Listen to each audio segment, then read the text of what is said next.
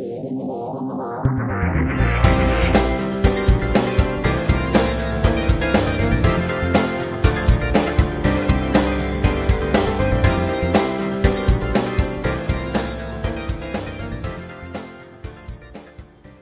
Gospel according to Luke chapter 16, starting with the 19th verse.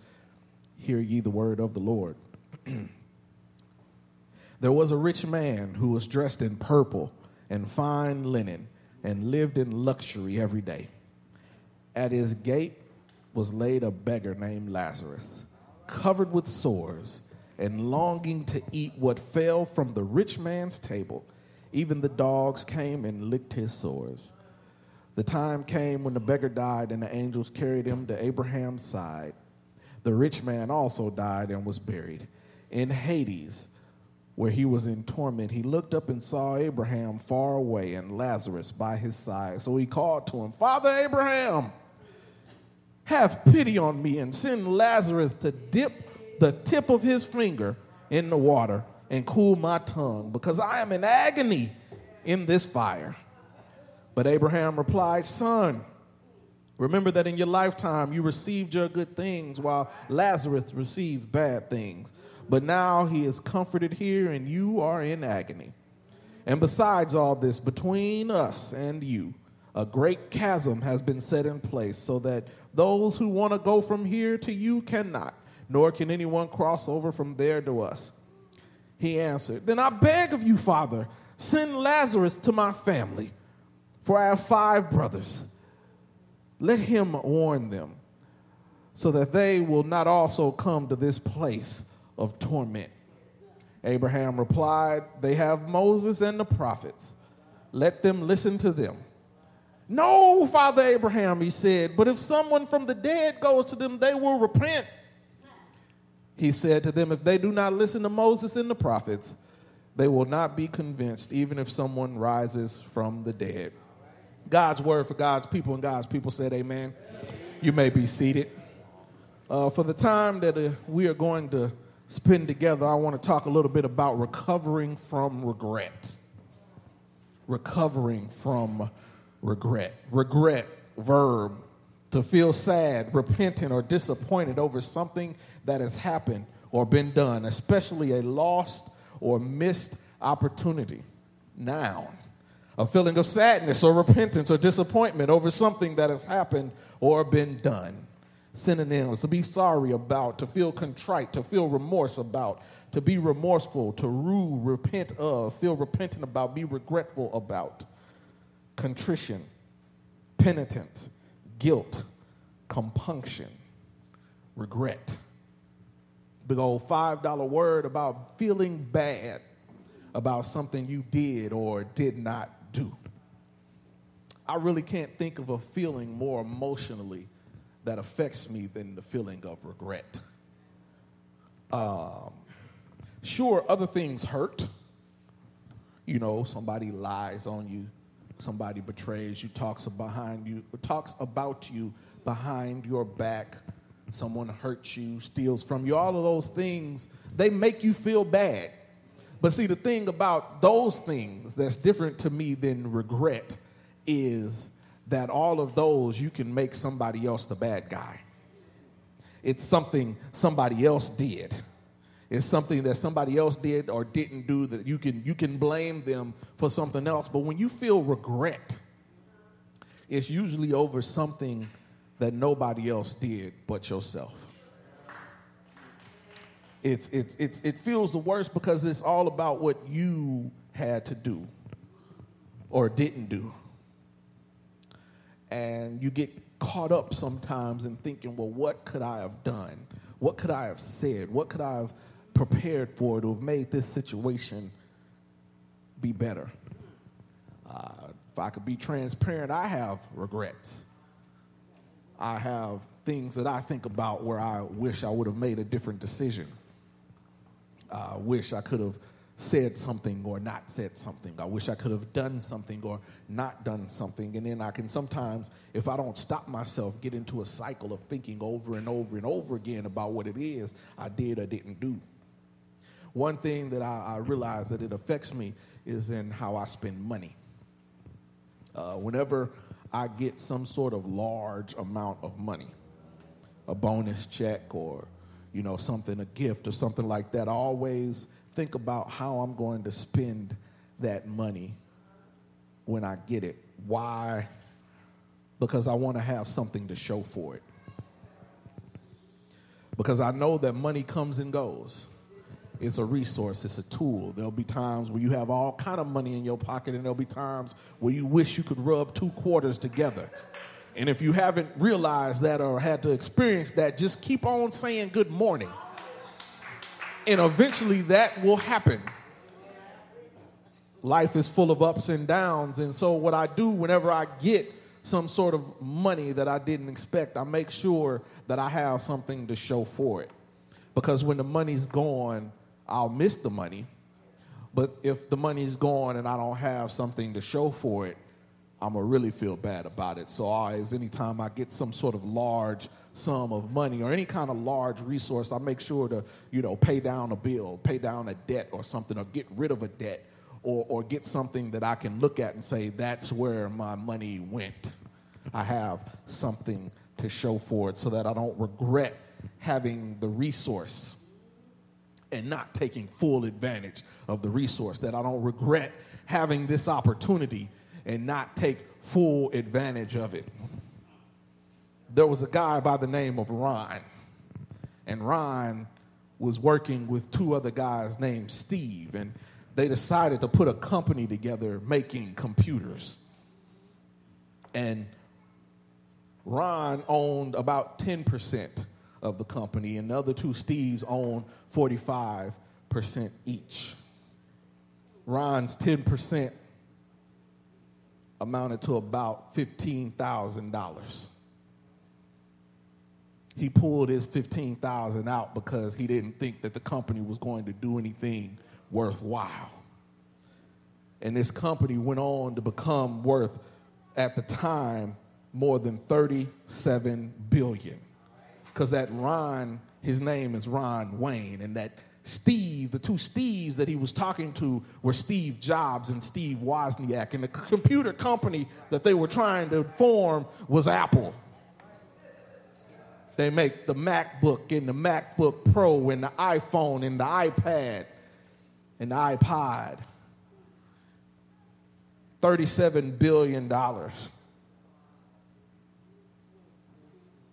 That was how much his $15,000 would have been worth. Just a piece of it. And they ask him all the time when they want to interview him, do you have any regrets? And he says, no. I made my decision based on the information at that time. But he has his health. He says, I have my health, I have my family, and I have my integrity. And that's the best fortune you can ask for. I don't know if anybody necessarily believes he has no regrets about missing an opportunity to turn 15,000 into 37 billion. But the fact of the matter is if he's got clarity of heart and clarity of mind and what he did, we can't really know what's going on inside his head. All we can do is look at it from hindsight and outside, and they might have been messing up stuff real bad. Or he might have been messing up stuff real bad, and him still being a part of the company would have never moved it on to the next level. You never know. But we tend to be real good at being hindsight perfectionists, Monday morning quarterback, somebody that looks at what everybody else is doing and saying, well, I would have done it better, or can't you see what's going on now? And causing other people to regret. But people have regrets. And Jesus is sitting here talking in the part that we had, the part before what we read. He's talking to the disciples and the Pharisees about the relationship with money and people. And the fact that we put too much value on money sometimes. And because we put too much value on money sometimes, we end up making decisions that we regret. We end up valuing people that we may not need to value. And he's saying that not that there's something bad with money One of the most misquoted scriptures I ever hear is when they say that money is the root of all evil. That ain't what the text says. The text says the love of money is the root of all kinds of evil. So it's not necessarily that the money is a bad thing, but how you treat it may end up taking you to do something that you regret. And Jesus is trying to explain to these people what they're valuing versus what they need to value. And as with many times with Jesus, when he says something, people don't necessarily understand it. So he's got to say it again. And so he tells a parable about a shrewd manager. And then he talks about serving God and mammon. And then he talks about the divorce and all these different things. And people are still not getting it. So he goes to Lazarus. Jesus is trying to explain it. And I find it interesting that he goes to this parable, because in this parable, Lazarus is the only character in the parable that we have recorded that has a name. If you go back and look at all the other parables that Jesus tells, it's always the man and the farmer and the bride and the bridegrooms and all of these things. But Lazarus has a name. And I find it good that Lazarus has a name, because Lazarus is a beggar. And so while we may not give people a name, Jesus gave him a name. Let me come down your road just a little bit today. It's not going to be too many amens, I don't think, today, but I'm going to talk about it anyway. When you pull up to the stoplight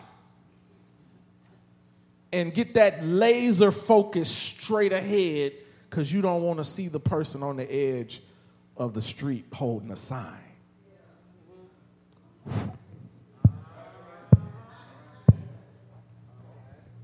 We value what we think a person makes. And if we don't think they make anything, or if we don't think that they are up to our snuff or up to our standards, we don't even look at them. We don't even act like they exist. Furthermore, even if these people are of some value, meaning they have a job and a car and a house and some place to stay, if we think they dress like they don't have those things, we treat them to the side. You look like a bum. We place no value, but Jesus puts a value on the person. And when he has this value on the person, of all the Bible, all the parables that he says, Lazarus has a name.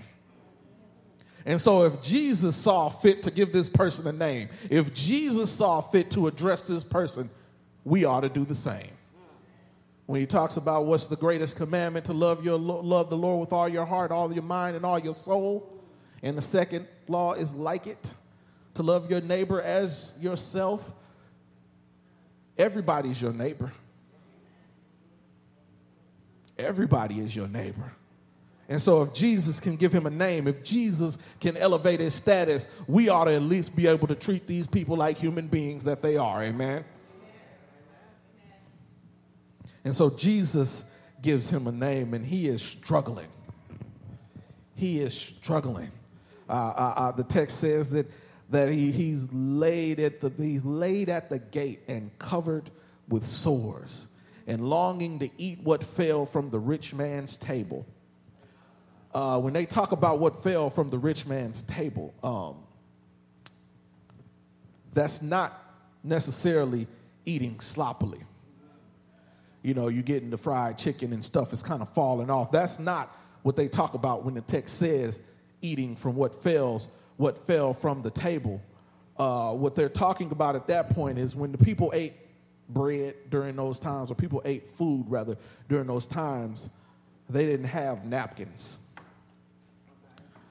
Napkins and handkerchiefs and all that kind of stuff didn't really come during that time. What they did to wipe the grease off of their hands and to wipe the grease off of their mouth is they took bread and used that to wipe the hands, so it will soap up the grease and all of that and the dirt. And that's what they threw under the table. And so Lazarus was struggling so much that he would wait to eat that. You'll do anything when you're hungry. You'll do something you may regret later, but you make the decision based on what that time is. And he was so hungry that he was willing to eat bread that somebody had used to wipe grease off of their mouth and hands.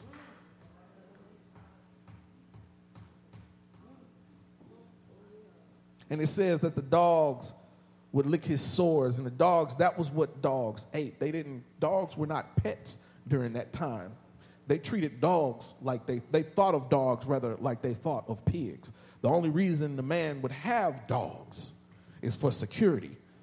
And the only people that would get close enough to a dog is somebody that had to feed it. This was his home security system. And so this bread that he was hoping to get was not bread that you could go to Randall's or Kroger and go on the bread aisle and pay some money and get back. Lazarus had it so tough that this is what he had to eat. And then one scholar said that dogs in the biblical and rabbinic traditions were almost as unclean as pigs. Both Isaiah and Matthew talk about this, and the only people that would approach it were that. And so one of the assumptions is that the rich man needed dogs because he needed a security system. Yet those wild dogs, which no one would but their handlers approach, had more sense than most people, and saw this man was sick and weak and went to lick his wounds. So if we won't take care of our own people, the dogs have better sense than us. And so we go through this whole thing of regret, and there are things that I regret. I regret that I don't treat everybody better. I regret that I don't work on certain things, and so we all have things to regret. And one of the things that we have to regret is how we treat the least, the last, and the lost.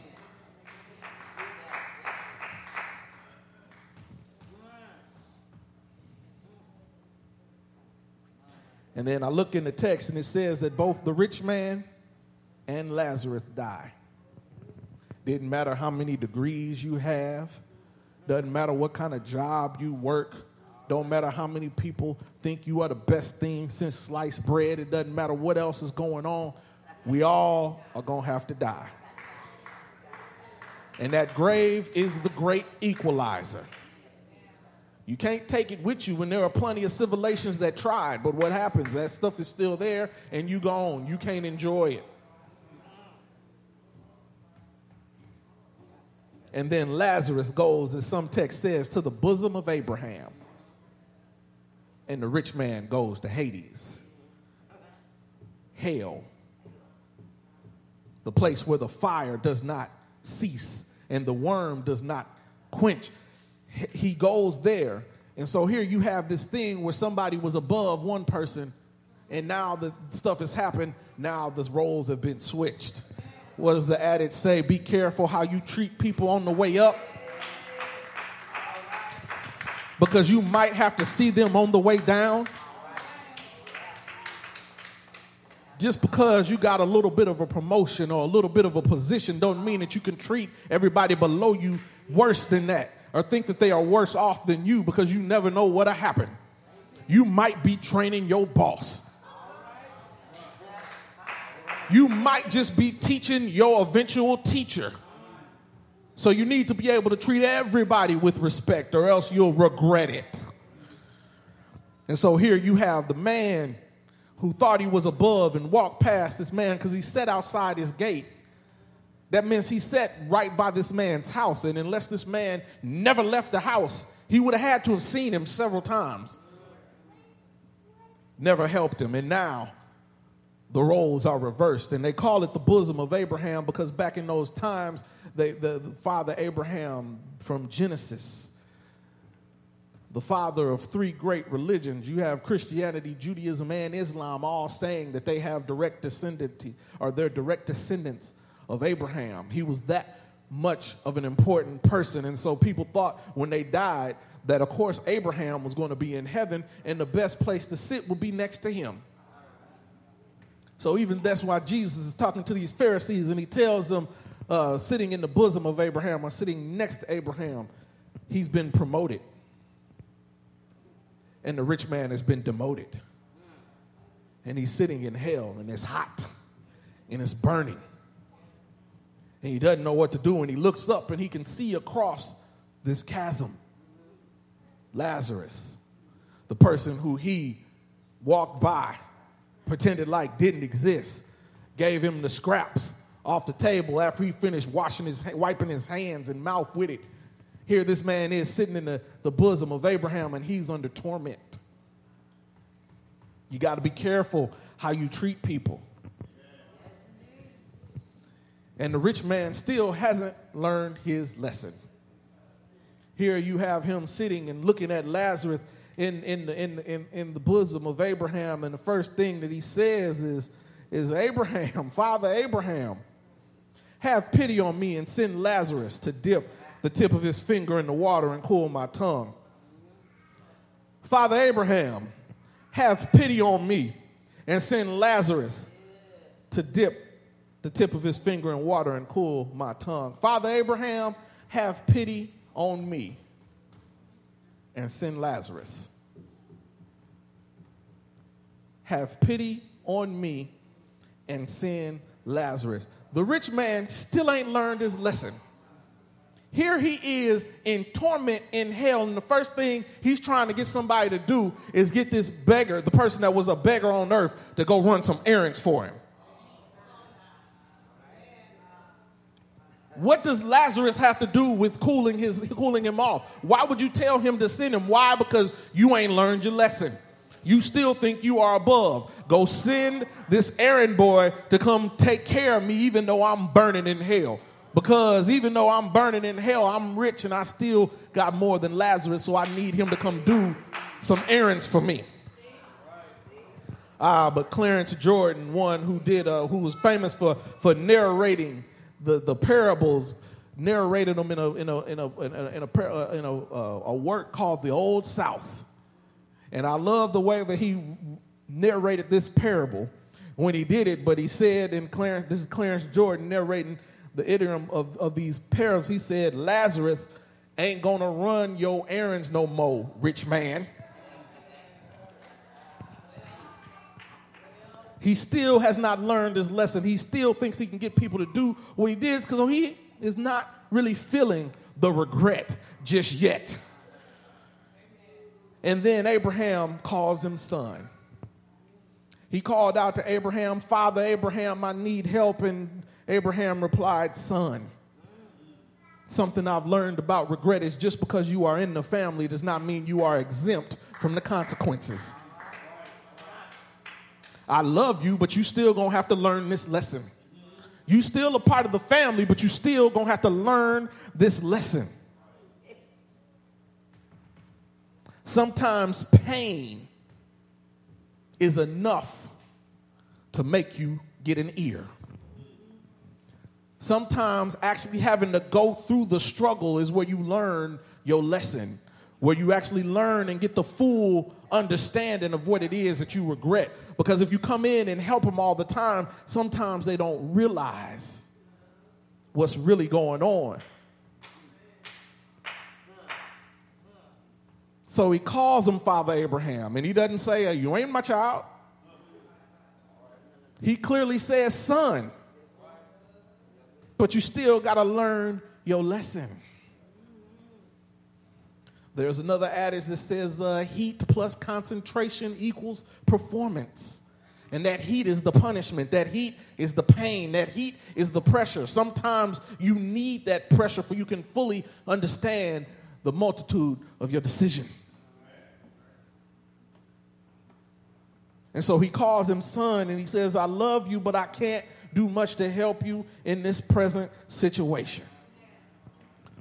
You are my son. I am your father. But you're still going to have to go through this to understand the full weight of what it is you've done and really, truly regret what it is you've done. And this starts the rich man to open up. Not a lot. just a little bit. Because he says, I beg you, Father, to send Lazarus. There it is again, send Lazarus. Still trying to make this man work for him. But he says to send Lazarus to my family, for I have 5 brothers. Let him warn them so that they may not also go to this place of torment.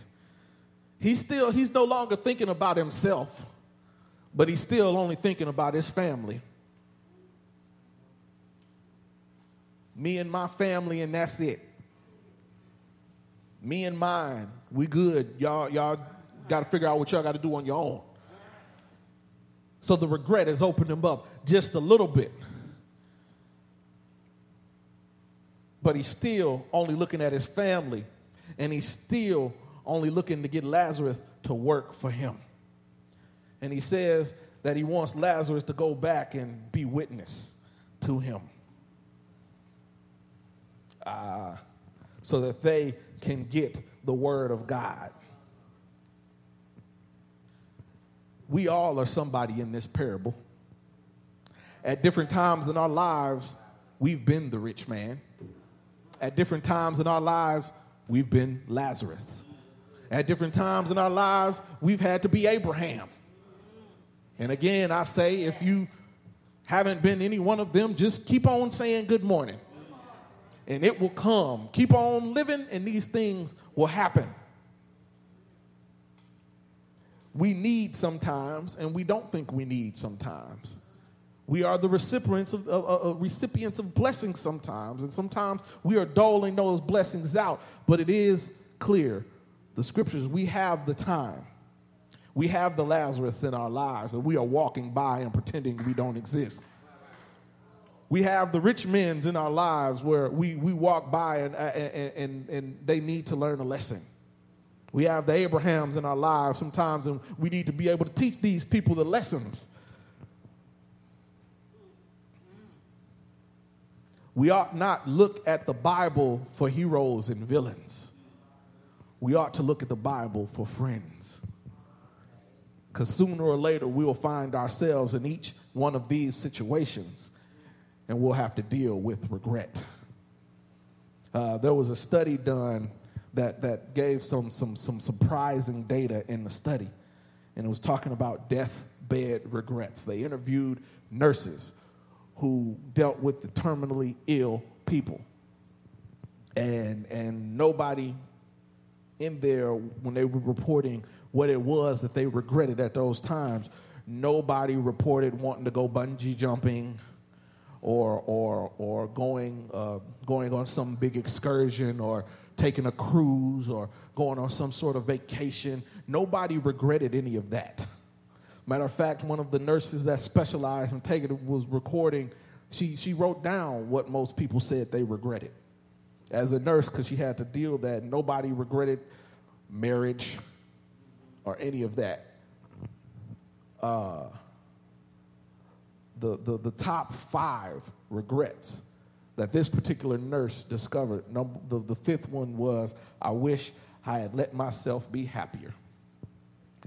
People admitted that they feared change in their lives, so they pretended like they were happy and content, when in fact they wished they'd allowed themselves to laugh more and quite frankly be sillier.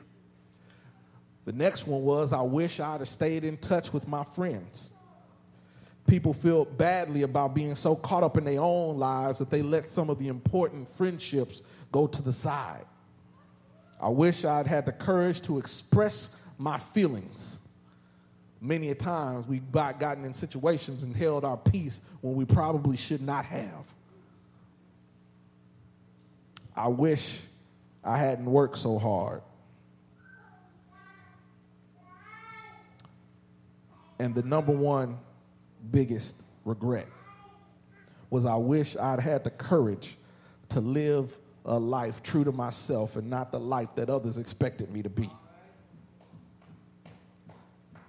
They said that this was the most common regret of all. Most people had not honored even half of their dreams and died knowing that it was due to choices they had made or not made. That was the biggest regret.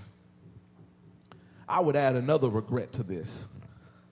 not forgiving people.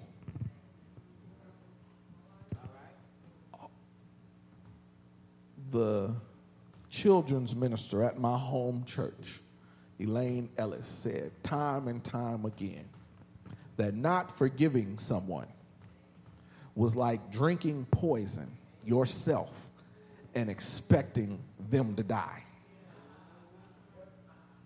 You holding on to the art and the anger and the pain and wanting them to learn their lesson and learn what they did to you, and they probably not even thinking about it anymore. Might have forgot. And so they are, and as my mom would say, living in your head rent free. That time that you could have been spending thinking about other things, you thinking about them. And you regret it. And you got to deal with that regret, just like this rich man is dealing with eternal regret. But with regret comes relief. Let the church say relief. The feeling of reassurance and relaxation, of flowing release from anxiety or distress, assistance, especially in the form of food, clothing, or money given to those who are in need of difficulty. So the relief is while you still have breath in your body. Let's take a breath check right quick. While you still have breath in your body, there is still time to turn it around. They say that the best time to plant a tree was 20 years ago, but the second best time is now.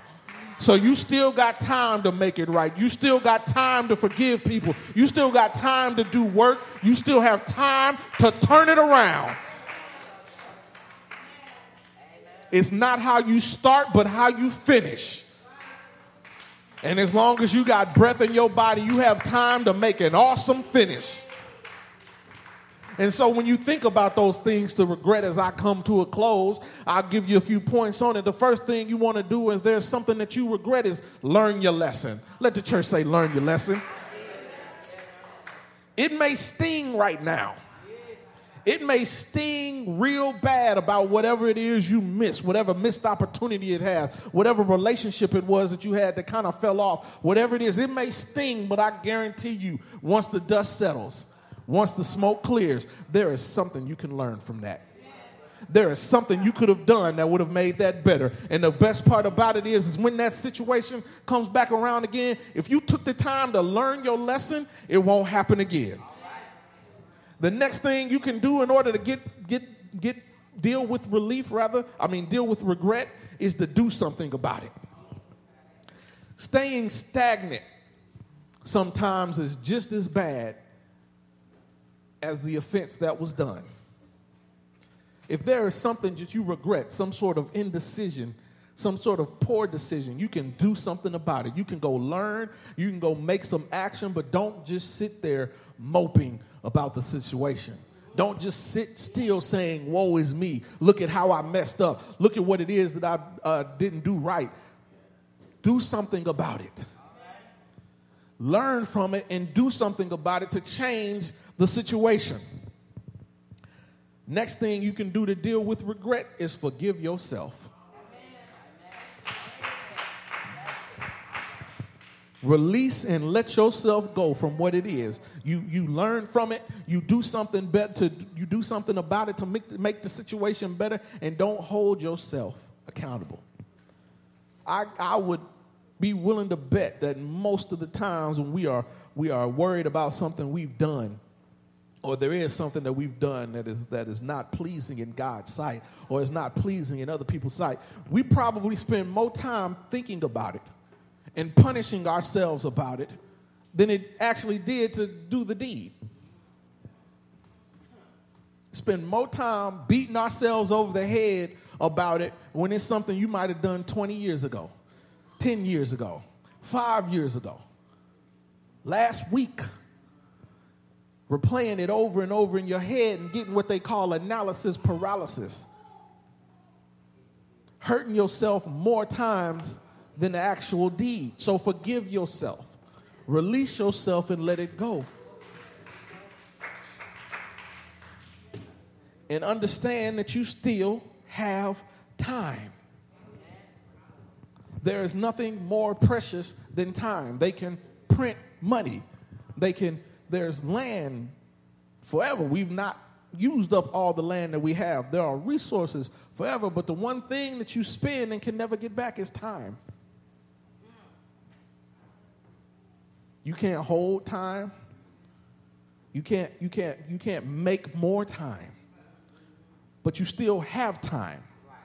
And no matter what situation it is, you still have time. Everybody gets the same amount of 24 hours in a day. It's all about what you do with it. So you still have time. And then there's one part of the text that I kind of take issue with, but it's there. And understanding that we need to learn our lesson, and we need to do something about it, and we need to forgive ourselves, and we need to realize that we still have time. But he talks about if they do not listen to Moses and the prophets. When he's talking about Moses and the prophets, Jesus is talking about the word of God. You have the word of God in front of you, and if you won't listen to that, you won't listen to nobody else. But then he says, if they do not listen to the Bible, they will not be convinced if someone rises from the dead. One of the little tricks I've learned in seminary was that various authors had certain things they paid attention to, and the things that they thought were important were always last.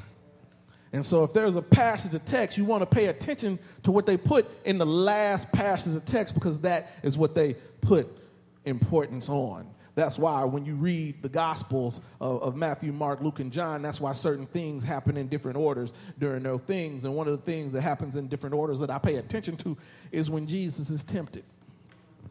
Because in Matthew and Mark just says Jesus was tempted and he went on. And in Mark, Matthew, they actually talk about the temptations. But in Luke, they put something in importance last. And so he talks about Jerusalem as the last temptation when it's the second temptation in Matthew. Why did I say that, Pastor? I'm going somewhere with it. I'm glad you asked. What Luke puts on importance in Jerusalem is the resurrection. And so the issue that I take in the New International Version, it says someone rises from the dead, and in certain translations it says resurrection, but that is not a resurrection. Even when Jesus raised Lazarus from the dead, that was not a resurrection. That was a resuscitation. What's the difference between a resurrection and a resuscitation? The resuscitation is temporary. Lazarus was raised from the dead, but he still had to die again. So if this Lazarus, not the Lazarus come forth, because he was raised from the dead as well, but he still had to die again. But if this Lazarus as well was raised from the dead, it was only going to be a temporary situation. There's only one person I know that was raised from the dead and did not come back.